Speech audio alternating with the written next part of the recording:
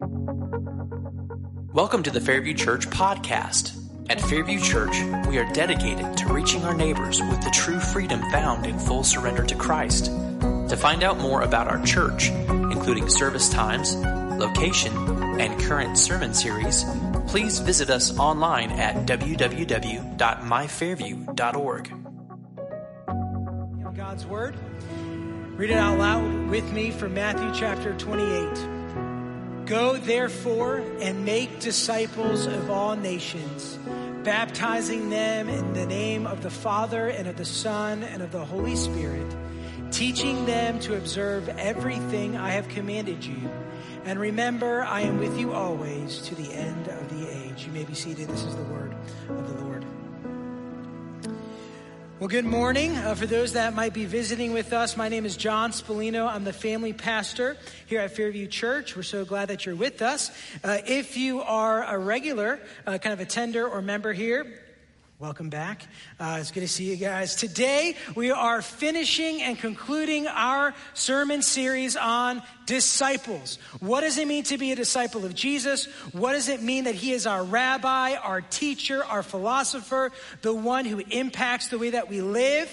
The first week, we talked about the disposition of a disciple, sitting at the feet of Jesus and trusting him and listening to him. That's the first and foremost, the thing that you have to do as a disciple is listen to his voice and cherish his presence. Then we talked about the disciplines of a disciple, the practices of a disciple. Then we looked at how Jesus challenges our belief system.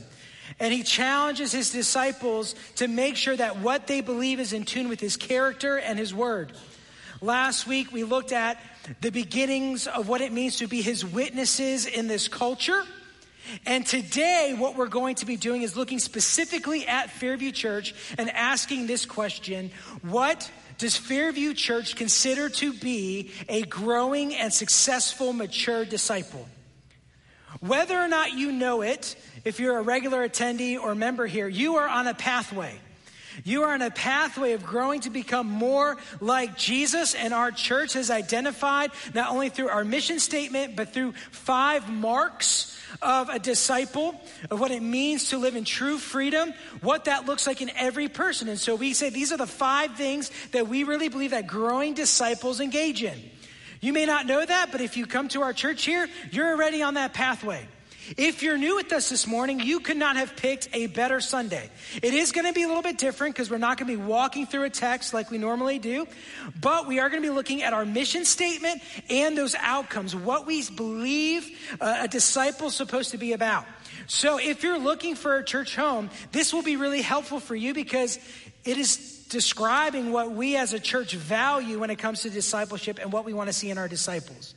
For some of you, you will hear some of these things and think to yourself, I don't really do well in that area. Well, guess what? You're not going to be 100% in any of these areas. But it'll allow you to take some stock and evaluate and say, I might need to make this more of a priority in my life. For some of you, you might hear some of the things that we're talking about. You're saying, wow, I know that I do that really well. Well, guess what? You just revealed to yourself a spiritual gift that God has given you to use for the body. And so I hope this will be very helpful for us this morning. Have you ever started a project but lacked instructions or the clarity on some instructions before? Have you ever tried to put together a kid's playground without instructions or with lack of clarity? How many of you have ever done a kid's playground before? A bunch of you. Yeah, listen, I don't condone passive aggressiveness, but if you want to, here's what you do. You buy someone a kid's playground for Christmas and take the instructions out of the box before you give it to them, all right? That is like the worst thing you could do to somebody because it's difficult, even with the instructions, right? So a couple years ago, our first playground that we got for our kids, they pre-drill the holes and then they send it to you. Well, they forgot to do it on some of the boards. So we were trying to figure out, like, what's this board for? And eventually it just came to the point where we were like, hey, this can't be the intended purpose of this board, so we're just going to make it our own. And we just kind of makeshifted it all together. Like, we just this board looks good here. Let's drill a hole here, put this thing here. Let's go to Lowe's and grab this thing. We were just kind of putting it all together, hoping it wouldn't fall apart. Now, here's the deal. Christians sometimes can have that same perspective. They have a vision of what they know it should be like, They give their life to Jesus. Maybe they follow through in baptism. Maybe they know that they should read the Bible and pray. But beyond that kind of framework, they're like, what's the instructions for after that? How do I actually grow in my faith? How do I actually grow in sanctification? How do I grow to become more like Jesus? And they can tend to have a picture in mind, but not the steps how to get there. This is Fairview Church's way of giving you those steps.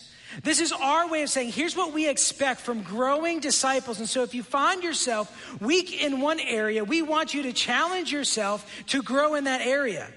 And if you find yourself doing well in an area, we want to encourage you to use your gifts in that area. The whole purpose of today is to show us what our mission is as a church that is contextualized to Fairview.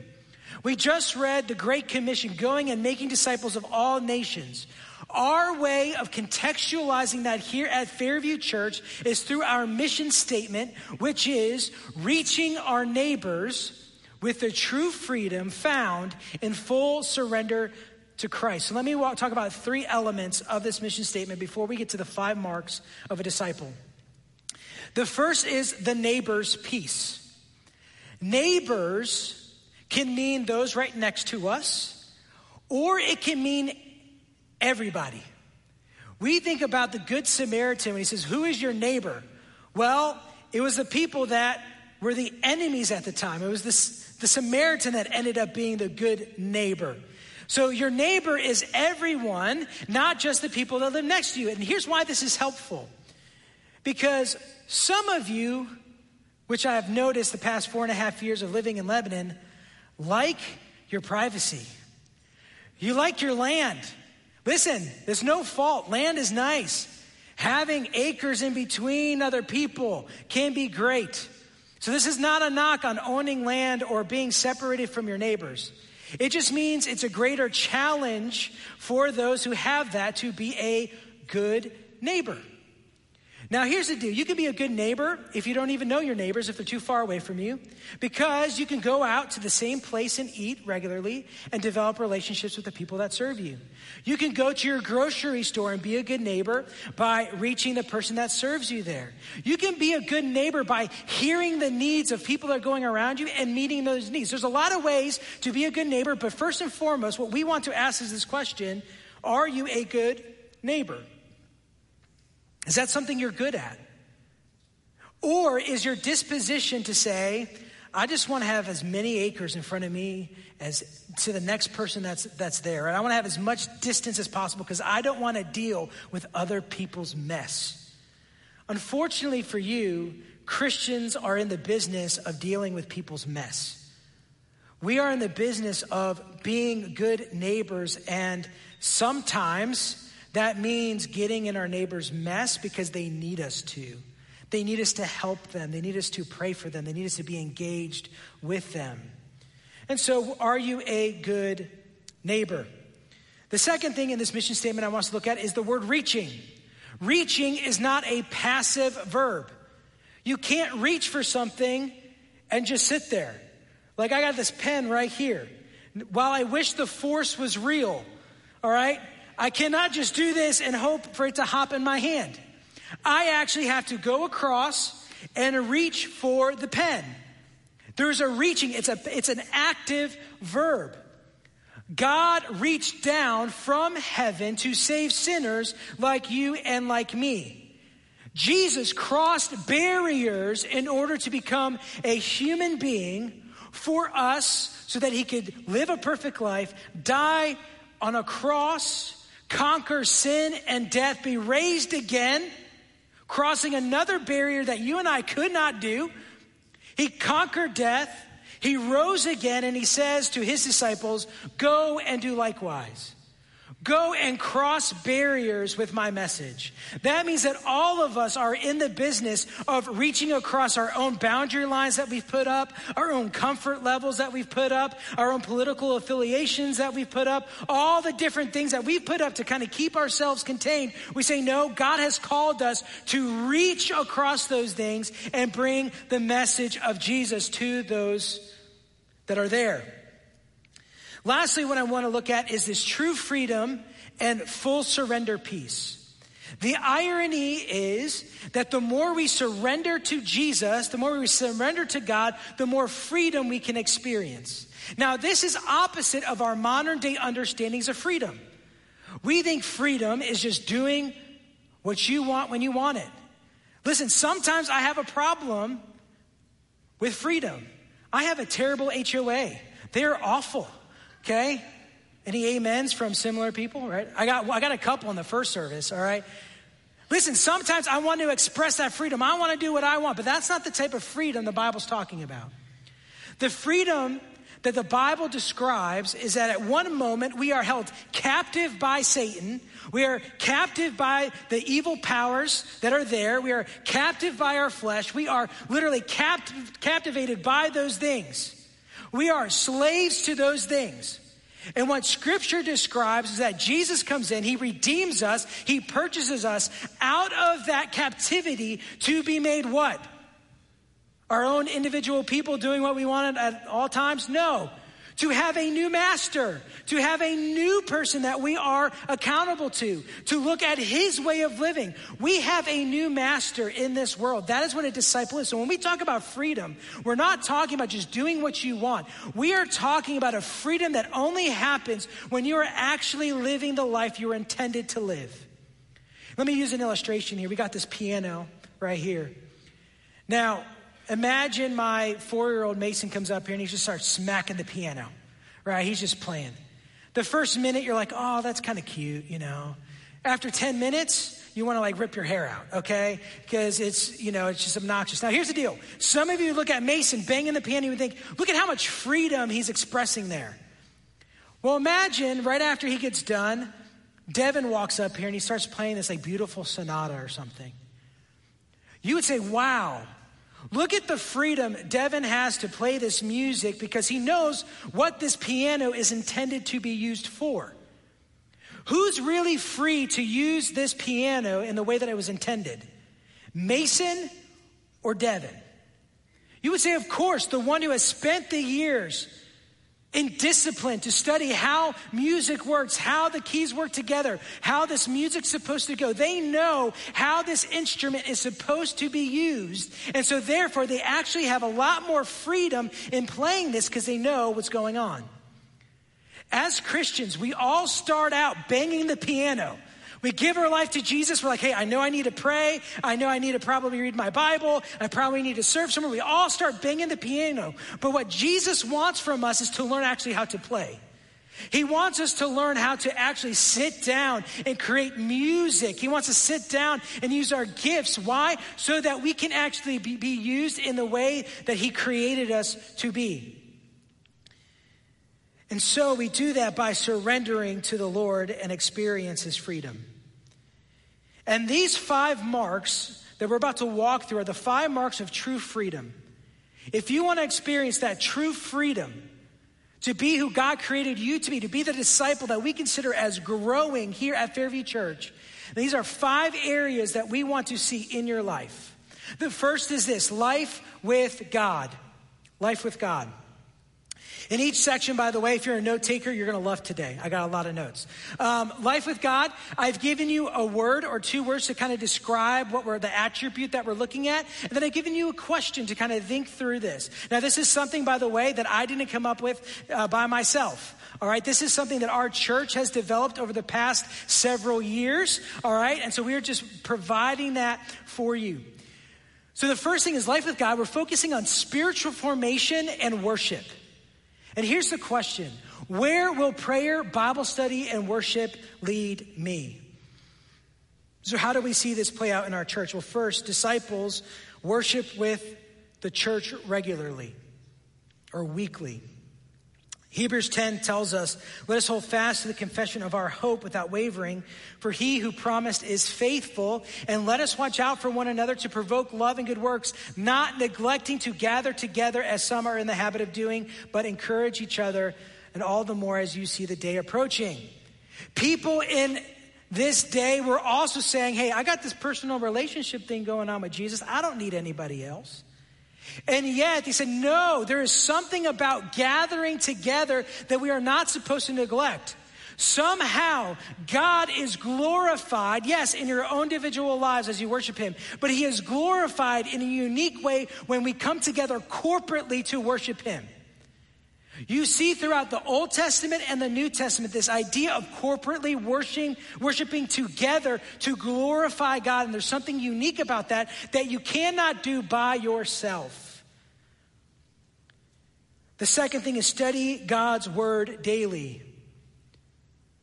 2 Timothy tells us that all scripture is inspired by God, profitable for teaching, rebuking, correction, training in righteousness, so that we can be equipped for every good work. If you believe that the scriptures are the best way to know God's will, his way of life, his way of thinking, his way of action, then we cannot treat it as it is secondary. It has to be primary for us as a disciple, and we need to be going to it daily. Now, for some of you, that's going to look like a deep spiritual dive, right? You like getting into there. You like looking up commentaries, doing all that kind of stuff. There's a time and place for that. For others of you, you know what the first step is? In the morning, go to your Bible app and just have it play and listen to it. For some of you, like I have some students, they're like, hey, I'm not really good at reading. We live in a great age where you can listen to it, right? They even have hip hop apps. They have hip hop music with scripture. Like you can get whatever you want. I'm just telling you, there's no excuse to every day thinking about his word and having it in your life. We are to encounter God's presence in prayer frequently. 1 John 5:14 says, this is the confidence we have in approaching God, that we ask anything according to his will, and he hears us.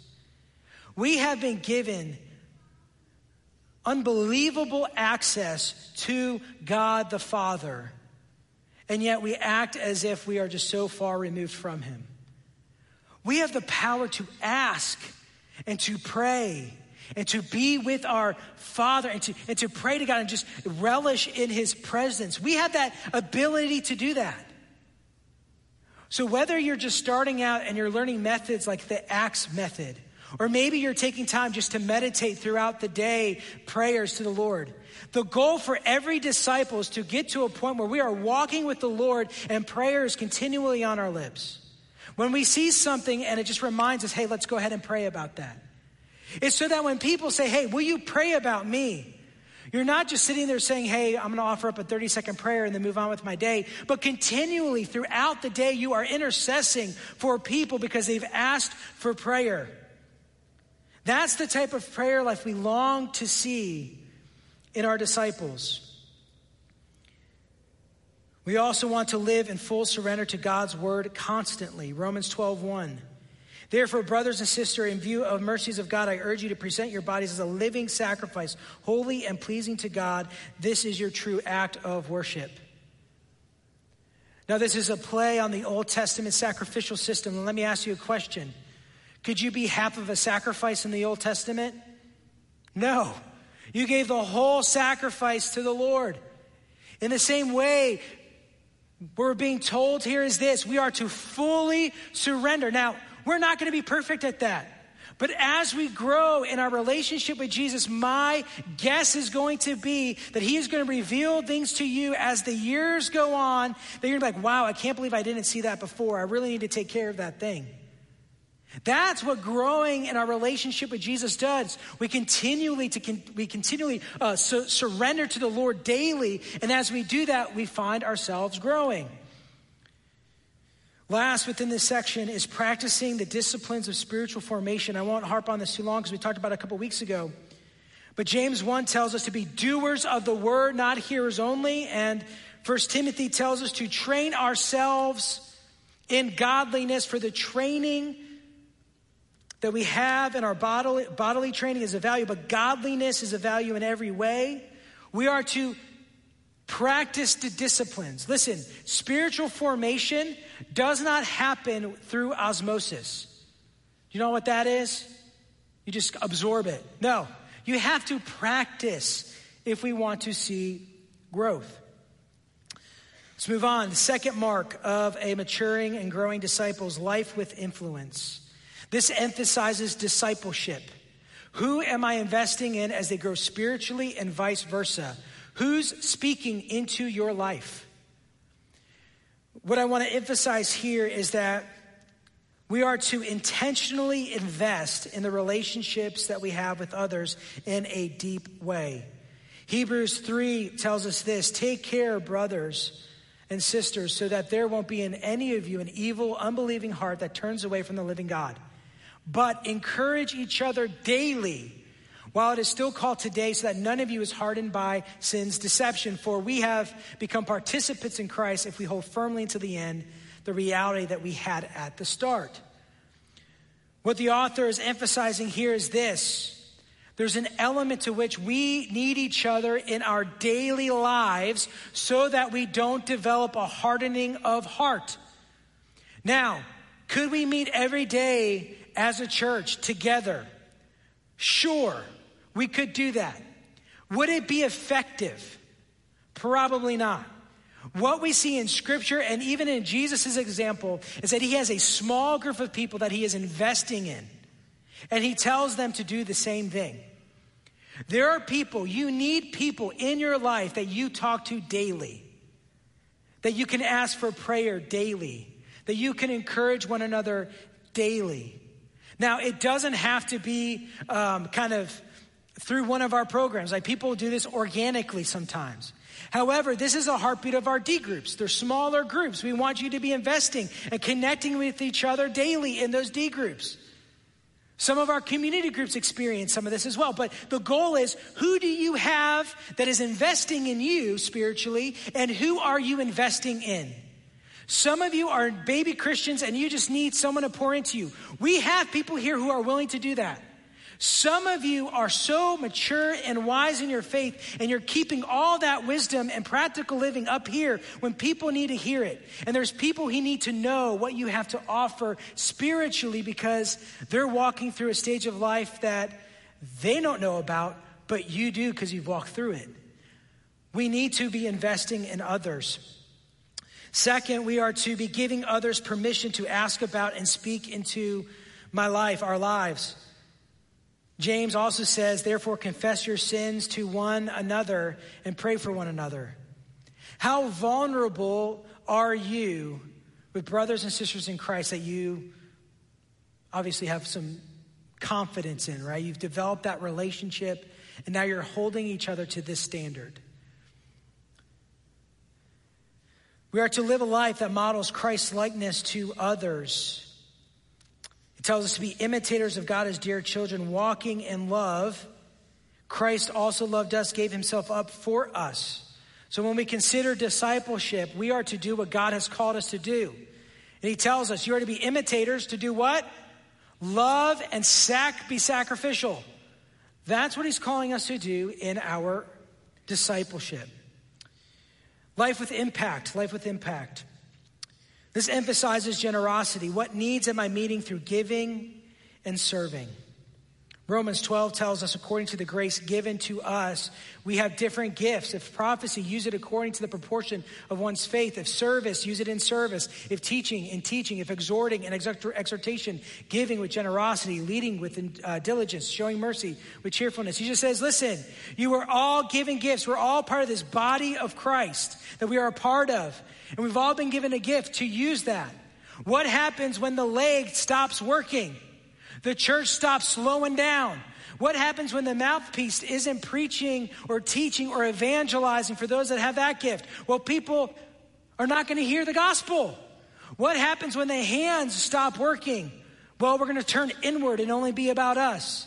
The reality is that all of us have been given gifts and abilities to use for his church. And he calls us to do that. There's not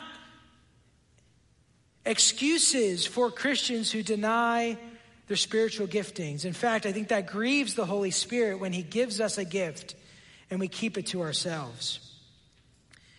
We're to recognize and meet the needs around us.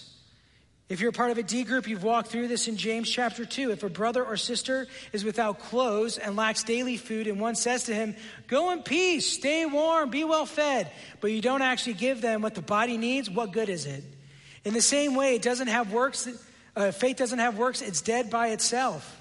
The whole idea is this, that when we recognize the needs that are going around us, we need to be generous, cheerful givers to those needs. What good is it if we see someone hurting and yet don't provide the thing that they need? Here's the reality. The reason why as Fairview Church we do a lot of met needs is because we understand that sometimes people won't hear the gospel until a physical need is met. This is why we do things like a food pantry that our family ministry just did a drive with this last week. Why? Because people who come to grab our food, we get to have an engagement with them. We can develop a relationship with them that will lead to the gospel. When we take our missions trips during the summer, we get to work with people and administer a felt need oftentimes. Why? So that we can get to the spiritual need that they actually have. A life with impact is a life that is generous, giving to the needs of the body so that we can meet those needs and see his kingdom expand. Life with purpose. Life with purpose. This is focused on evangelism, and the question is this: who am I introducing Jesus to? For some of you, you're on board with this whole thing until this one. You're like, oh, evangelism, it seems a little nerve-wracking for me to share my faith. I get that. I understand that.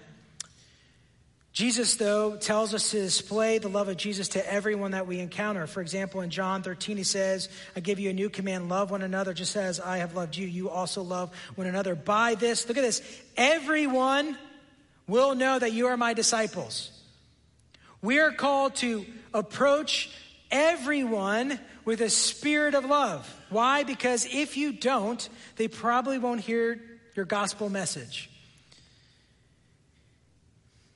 Every opportunity that you look out on should be a gospel opportunity. Now, here's something that I've noticed. Again, a couple years ago, Amber and I moved here from D.C. to Lebanon. I'm just going to let you know this. Those are two different cultures, okay? I don't know if you know this. D.C. is a lot different than Lebanon, Tennessee, and Wilson County. In D.C., in my neighborhood alone, less than 2% of the people gave their life, were Christians, had documented that. So when I went to a grocery store, I knew that pretty much every single person I met did not have a relationship with Jesus. Now, when you come to Lebanon, D.C., what's the first thing you think about? Hey, what church do you go to, right? That's normally the question that you ask. Why? Because there's a larger majority of people here who are Christians or claim to be Christians. Here, we have a challenge in Wilson County, in Lebanon. We need to not think, hey, what church does that person go to? We need to think like we're living in D.C. Does that person know Jesus? If we get into a mindset that people probably go to a church or they're probably engaged in another faith thing, then we will miss opportunities to share our faith. It's not uncommon, by the way, for a student to tell me, hey, I don't actually have any friends that are non-believers. All of our group is just together all the time. Now, I don't want to harp on this, but I'm going to. If your disposition, I get the balance of wanting to protect our kids and our students. I get the balance that's there. So I don't want to say that we shouldn't do that. I get the balance. But if we are living in such a way that we're closing out all non-believers and our access to them, how can we expect our students and our kids to be passionate about evangelism? Passionate about sharing the gospel. And I'm not talking about drive-by evangelism, where we just knock on doors, where there's a space for that in evangelism. I'm talking about relational evangelism. I'm talking about the type of evangelism where you are building into somebody's life sacrificially so that even if they never come to know Jesus, they look back at you and say, wow, that is a great representative of what it means to be a Christ follower. Because I guarantee you, when you relationally build in non-believers' lives, you may not have a conversation right away, but something that will happen in their life, and guess what's going to happen? They will go to you. Why? Because you're different. We need to do this then by equipping ourselves by knowing the gospel message. We need to be equipped in that. We need to know how to share our faith and build into our relationships. The problem is, every evangelism training that we've done so far the past few years, the same 10 people show up at. The ones that are passionate about evangelism. We have to engage with our culture. Why? Because policies, all of the other things that we want to trust in, yeah, they may influence culture. But you know what changes people? Jesus does. And that's where we need to stake our foundation upon. 1 Peter 3 tells us that we are to, in our hearts, regard Christ the Lord as holy. Look at this, ready at any time to give a defense to anyone who asks you for the hope that is in you. And so we look for these relational opportunities for gospel conversations to happen so that we can give our hope.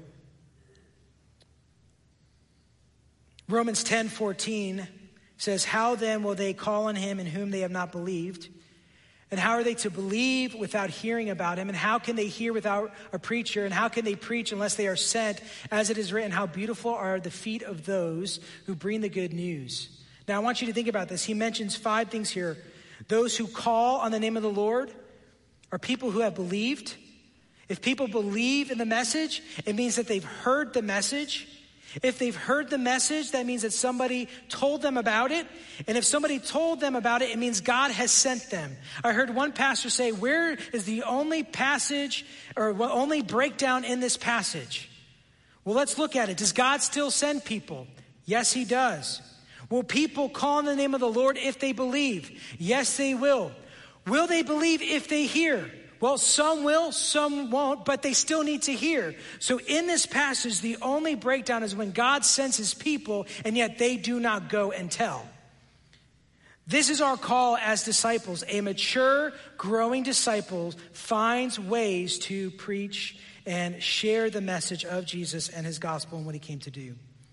Last but not least, life with connection. This emphasizes community. Who am I locking arms with as we grow together in true freedom?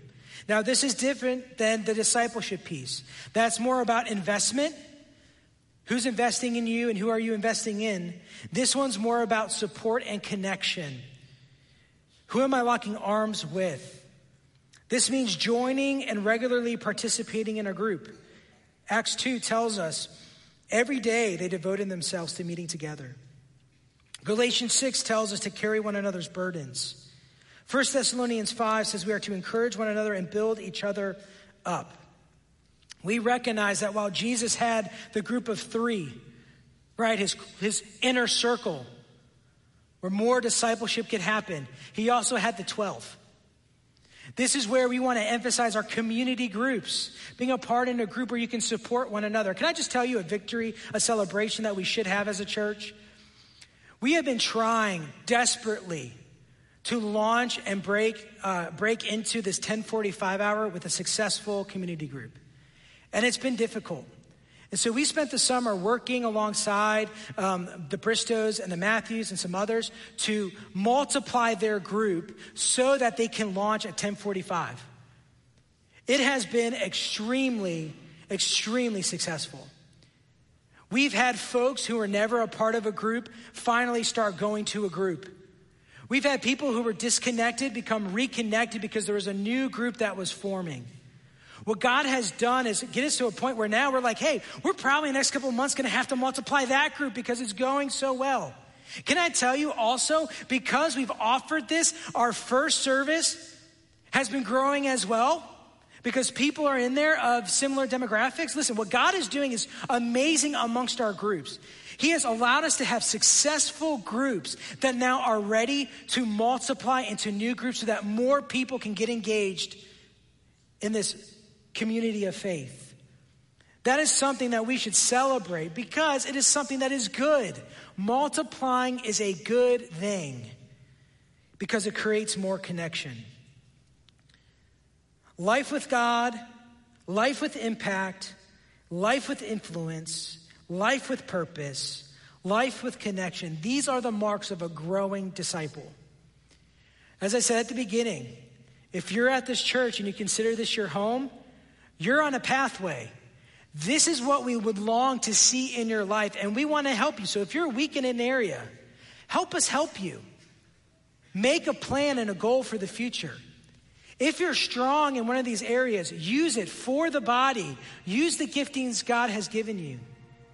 If you're new with us and you're checking us out, this is who we are. This is what we value. If this excites you, we want you to be a part of this fellowship. If this scares you, sorry. This is who we are.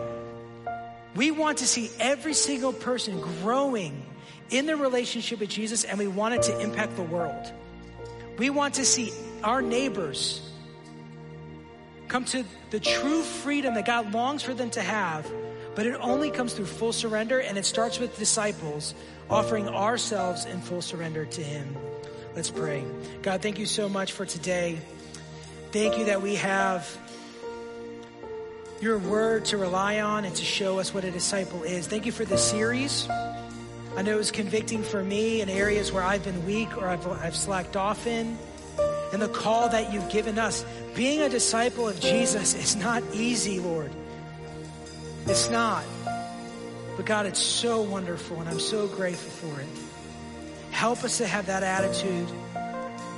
We are searching after you consistently, that we're your disciples listening to you, and we're shaping our lives around that truth, that you are our master, you are our rabbi, you are our teacher, you are our philosopher, and we are your disciples. In Jesus' name I pray. Amen. Thank you for listening to the Fairview Church podcast. To find out more about our church, please visit us online at www.myfairview.org.